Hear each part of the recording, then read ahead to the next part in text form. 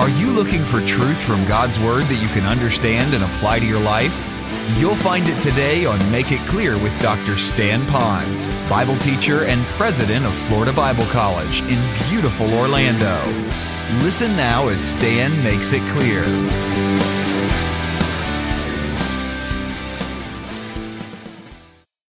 You need to know some background so you understand what is going on. At this particular time was the Passover, so Jerusalem was teeming with Jews that would come from all over Israel for this Passover time. There was a constant tension between the Jewish people and Rome and the Jewish people. And I wish I had time to unpack that so you could understand how and why there's all that tension, but it was there.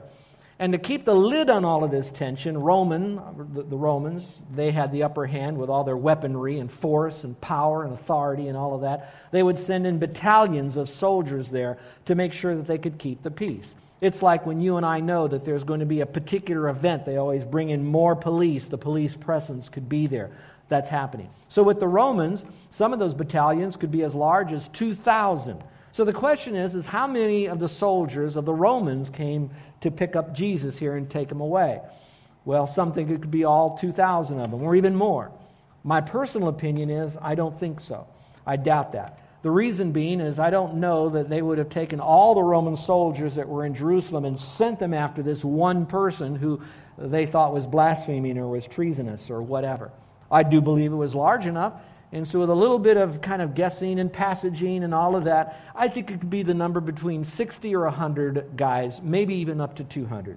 Now to you that may not mean a lot, but I want you to think for just a moment the reality of it. The reality of it is 200 well-seasoned killing machines were going after one guy who didn't carry a weapon, who preached peace, who was the light of the world, who didn't rabble-rouse personally anyone, is there with just a bunch of fishermen and a few other little guys, and there they are sending this army of guys. But it didn't just say that. Look in the passage. Besides these guys coming to take Jesus away, it also says here, there was also officers from the chief priests and the Pharisees.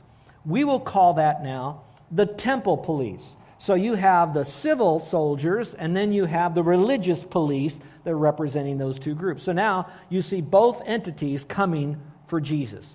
Now back to the passage. It says here, when they came to them, it says they came with lanterns and torches and weapons. Now in other passages, the weapons were swords and they were clubs. Now I thought this was quite interesting as well, because while they're coming after Jesus, they still didn't know exactly what he looked like. We also know that it was at night, and in their minds, they probably thought that this guy was going to cause trouble. So they brought their weaponry in case Jesus would rise up against them. Even then, I think that's odd, again, against that size of crowd that's well-trained.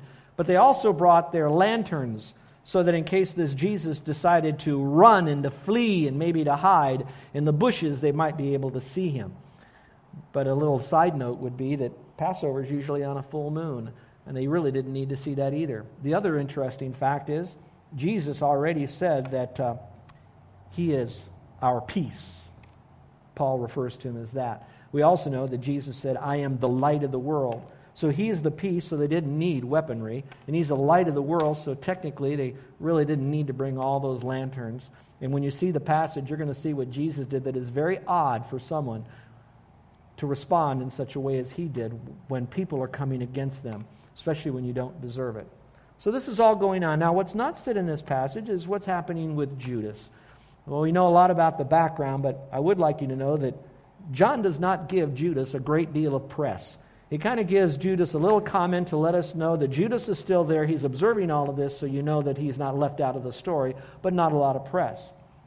What is interesting is that Judas is now leading these guys. So he got these soldiers, policemen, and he's bringing them now to Jesus. So he's kind of leading them. He's kind of showing them which way it is. But now he has to point out which of these 11 guys would be Jesus. What does he do? Well, we know another passage. He kissed Jesus. Now, the Oriental custom is you would kiss someone on their feet. You might kiss them on their garment. Certainly you could kiss them on their hand. But if you were intimate as a friend, you would kiss them on the cheeks or maybe even on the lips. And again, this is fulfilled prophecy for those of you that are outside the faith and you're wondering, is this just another story? Jesus continually fulfills and allows to be fulfilled things that were said, like his own familiar friend Judas, who turns on him from the book of Psalms, when Judas then kisses him on the lips. And you know what's so interesting is that Jesus is knowing all of this ahead of time of what's going on. Well, let's go back here. So it says here that these guys came up, the behind the scene, Judas is kissing him. Verse 4 says, so Jesus, knowing all the things that were coming upon him, and then it talks about what he does. If you do not have that phrase underlined in your Bible, may I suggest that you do that? This again is showing to you and to me the omniscience of God. This is showing to you and to me that he knows all things, the end from the beginning. In fact, we know in Scripture that he knew man would fall before man would fall, and he had the plan of salvation already in place, and it would begin to be in motion from the time man fell all the way to this very moment right here. He knew all things ahead of time.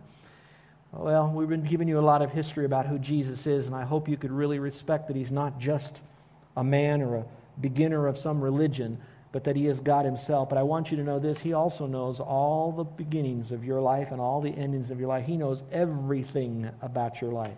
He knows what's going to happen this afternoon. He knows what's going to be on your job tomorrow. He knows what's going to happen a year from now. He knows all things about you, and he loves you, and every detail of your life is a part of his life that he cares for you.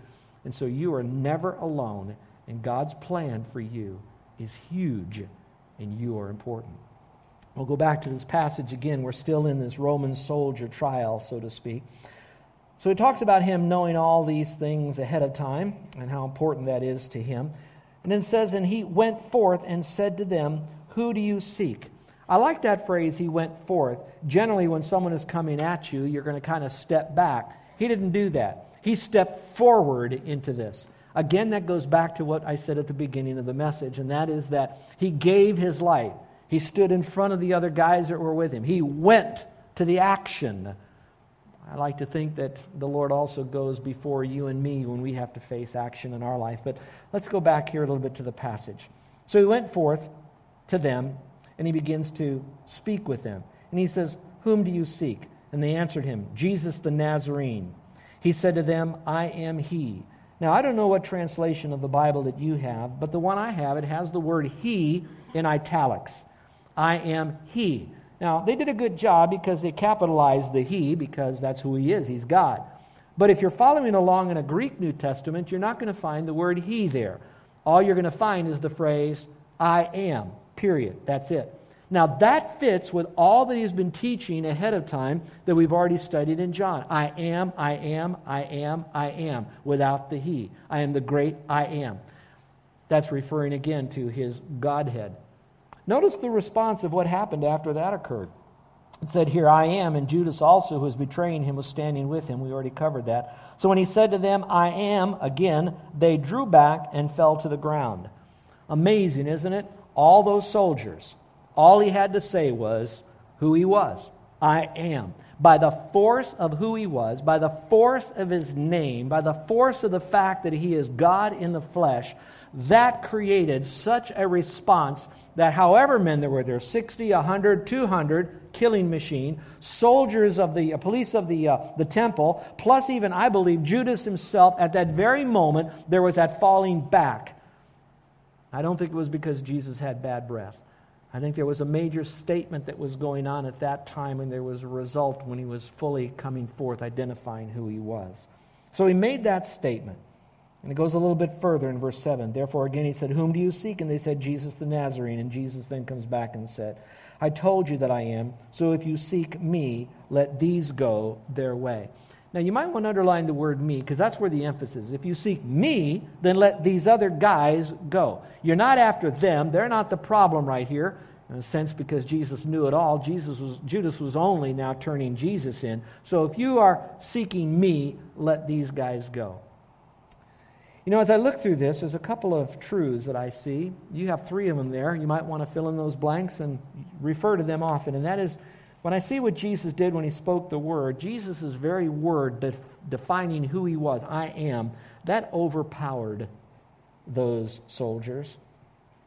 That means that no matter how many clubs and spears, no matter how many men you send, no matter whose authority you might come to me, Jesus is saying, it doesn't really matter. Jesus didn't bring up a weaponry. All he did was speak his name, and he was taking authority over that situation. So he overpowered them. The second is that he commanded them. He didn't ask them. He said, who are you looking for? You want me? You take me. These guys, go. And as you read through this context and the context in Matthew, Mark, and Luke, you're going to see that's exactly what those guys did. They gave up the rest of them, and they just went after Jesus. Well, of course, that's all who they were looking for. But they could have taken the whole band in and made trouble for the other 11 guys. Wasn't the case. Jesus commanded them. That's what he did to the soldiers, but I want you to look at what's going to come next in this passage, because not only did he overpower them and command them, he also had his 11 guys that he still takes care of. And that's where I feel like it's a little bit like you and me. If you trusted Christ as your Savior and you are a fully devoted follower of Christ, you're like a disciple. And just like those 11 guys, I want you to know that the Lord, in his way, in his timing, is going to protect you and me. So let's look at the passage. So he says, let them go. And now he specifically does this as a response to a promise he made. Verse 9. He said, let them go their way to fulfill the word which he spoke. Of those whom you have given me, I lost not one. The promise of the Lord is that once we've trusted him as Savior, he will never lose us. Now, that doesn't necessarily mean that we won't lose our life for whatever reason, maybe even martyrdom, but it does mean this. We will never lose our salvation because we don't keep our salvation. He keeps us saved until the time we're in heaven and we have eternal life with him forevermore. So he didn't lose any of them, and he'll protect us. But let's go on to the next part here in verse 10, because we're going to see it in a practical, pragmatic way with Simon. Simon Peter, then, having a sword, and by the way, for another thought for some of you, in other passages of Scripture, these 11 guys, it said that there were 2 swords among these guys.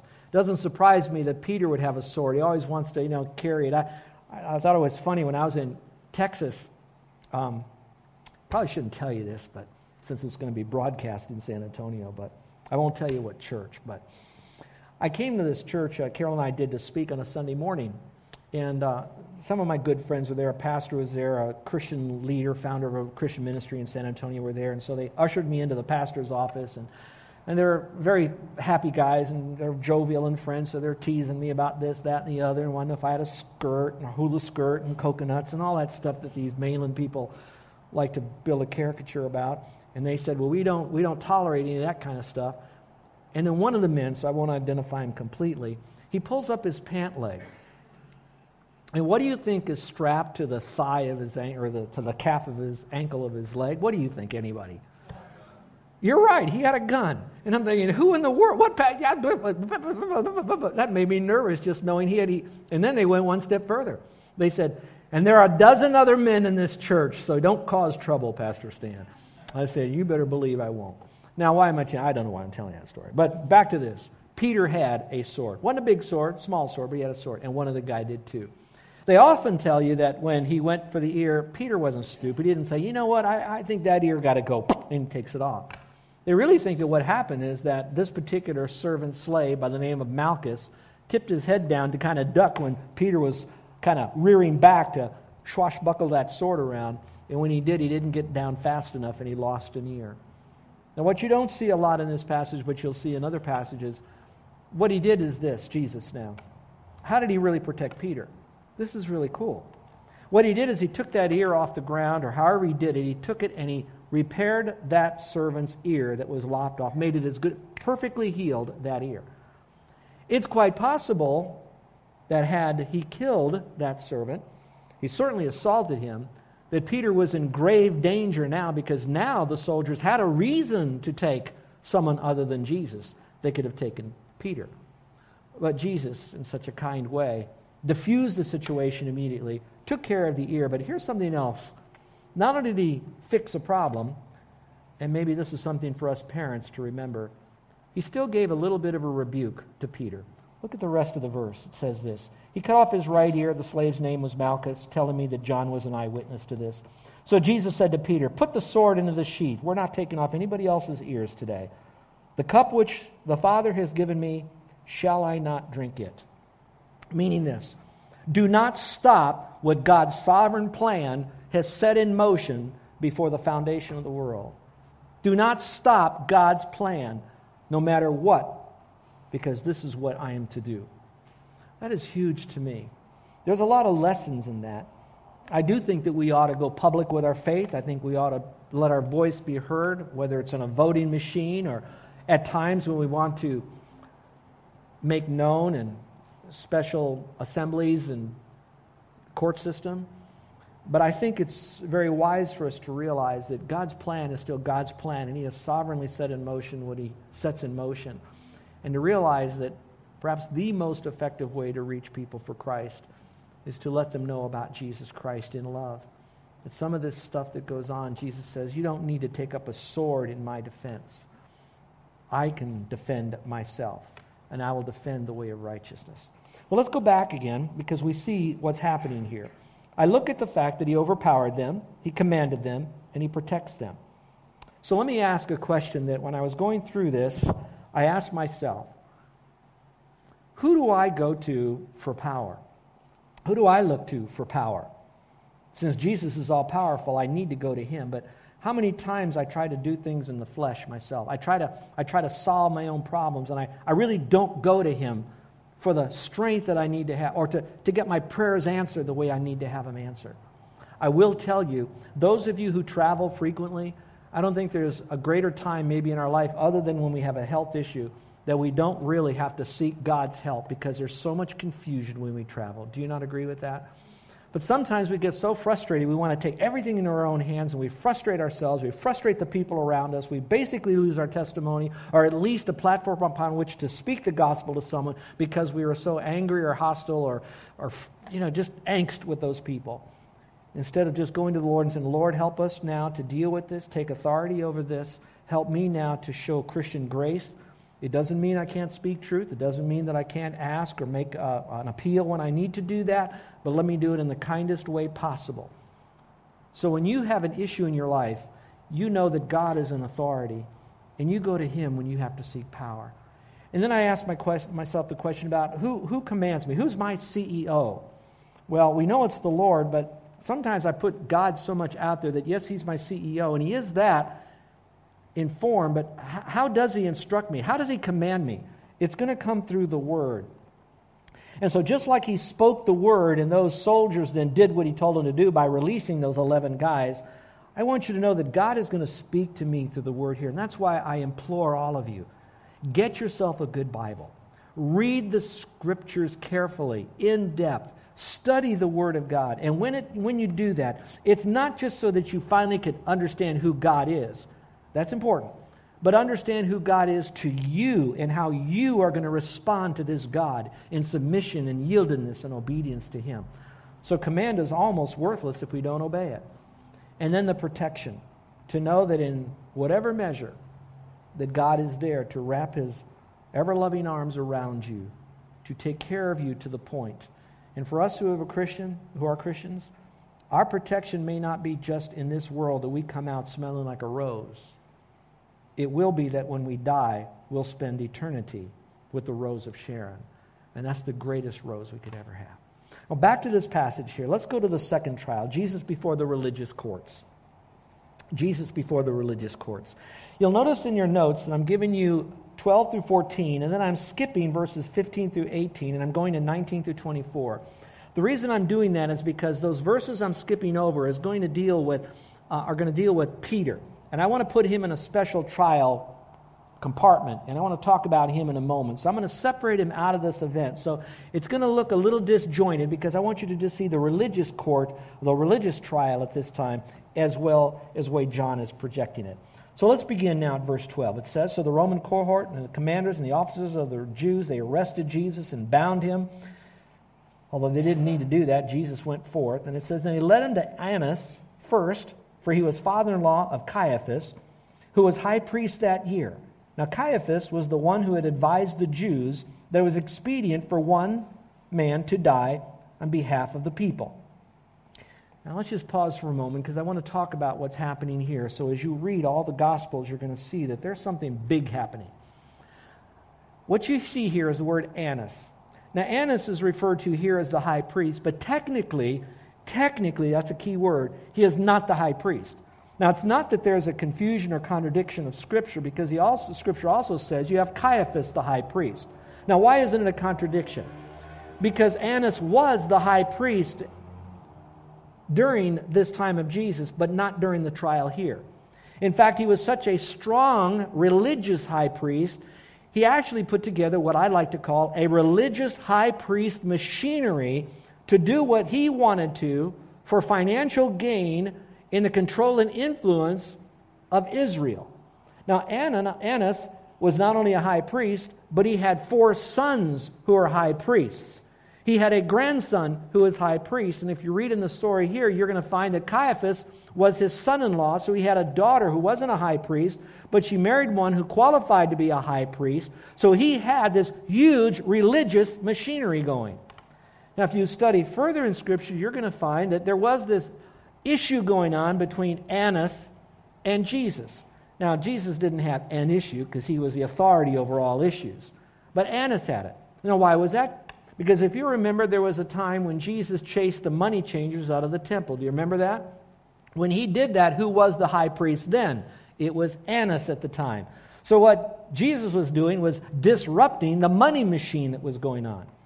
Maybe for our language today, we would use the word, Annas was like the godfather. He was the mafioso father of the religious sect of the Jews, the high priest. I shouldn't say sect. Now you have Caiaphas that's going on. But you say, well, why would they refer to Annas as high priest and Caiaphas as high priest? Well, let's bring it back to us today as far as president now. We have our own president in office, so we're going to call him president.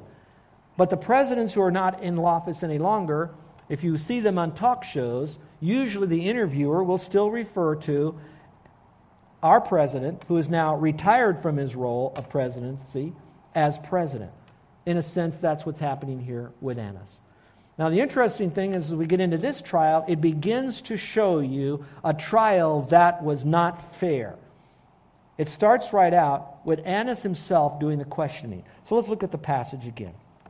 So Annas gets involved in this because they bring him to Annas. Probably they did that because he was the figurehead of the statesman of the high priests, and that's why they brought Jesus to him first. So they begin starting out here by saying what's going on, and we're going to pick it up at verse 19. It says, the high priest then questioned Jesus, that's still referring to Annas, about his disciples and about his teaching. And Jesus answered him, I have spoken openly to the world. I always taught in synagogues and in the temple, where all the Jews come together, and I spoke nothing in secret. So there's nothing that hasn't already been heard by others. Meaning the fact, you should be bringing other witnesses here because you need to question them legally before you question me. Why do you question me? Question those who have heard what I spoke to them. They know what I said. When he had said this, one of the officers standing nearby struck Jesus, saying, Is that the way you answer the high priest? And Jesus answered him. Now let me pause for a moment. Parentheses. Do you know the verse that says that when you're struck on one cheek, you should turn the other cheek? Remember how they talk about that? This is an example of what Jesus means. It doesn't mean I turn one cheek, go ahead and hit me with the other cheek, and then I'm going to nail you. What it really is this. I have my one cheek, I give you my one report, you now come at me, I will still explain myself. Now, he could have wiped them all out. He didn't do that. What he did was to, one more time, set the record straight by telling the truth. So when you're put in a position, you may turn one cheek to someone and they'll come at you with whatever they might come at you with. Then you just come back and you turn the other cheek, and with grace, but truth, you share the truth with them, and then you allow the Lord in His infinite wisdom to work through that circumstance however He chooses with you. And of course, that's what happened here, and Jesus went to full course. Back to the passage again. So then he one more time says to them, all right, I am who I said I was going to be. Why do you question me? When he had said this, he was struck, and Jesus said, if I have spoken wrongly, testify of the wrong. But if rightly, why do you strike me? You have no right to do this. I'm not condemned to do anything wrong here. So Annas sent him bound to Caiaphas, the high priest, which is now saying Annas couldn't really do anything. He was the figurehead high priest. He now realizes that this is getting out of hand. This is not where it should go, that the right person that could bring the final judgment religiously is going to come from Caiaphas and the Sanhedrin. You're listening to Make It Clear with the teaching of Dr. Stan Ponz, founder of Make It Clear Ministries and president of Florida Bible College in beautiful Orlando, Florida. Make It Clear is dedicated to taking the Word of God with clarity into every person's world. It is the support of listeners like you who make the ministry of Make It Clear possible. You can provide your tax-deductible gift to Make It Clear online by going to makeitclear.org. Or you can mail your gift to Make It Clear, P.O. Box 607901, Orlando, Florida, 32860. Thank you for helping us make it clear. If you would like to have Dr. Ponz speak at your church or event, please send us an email at tellmemore@makeitclear.org. Thank you, and remember to make it clear.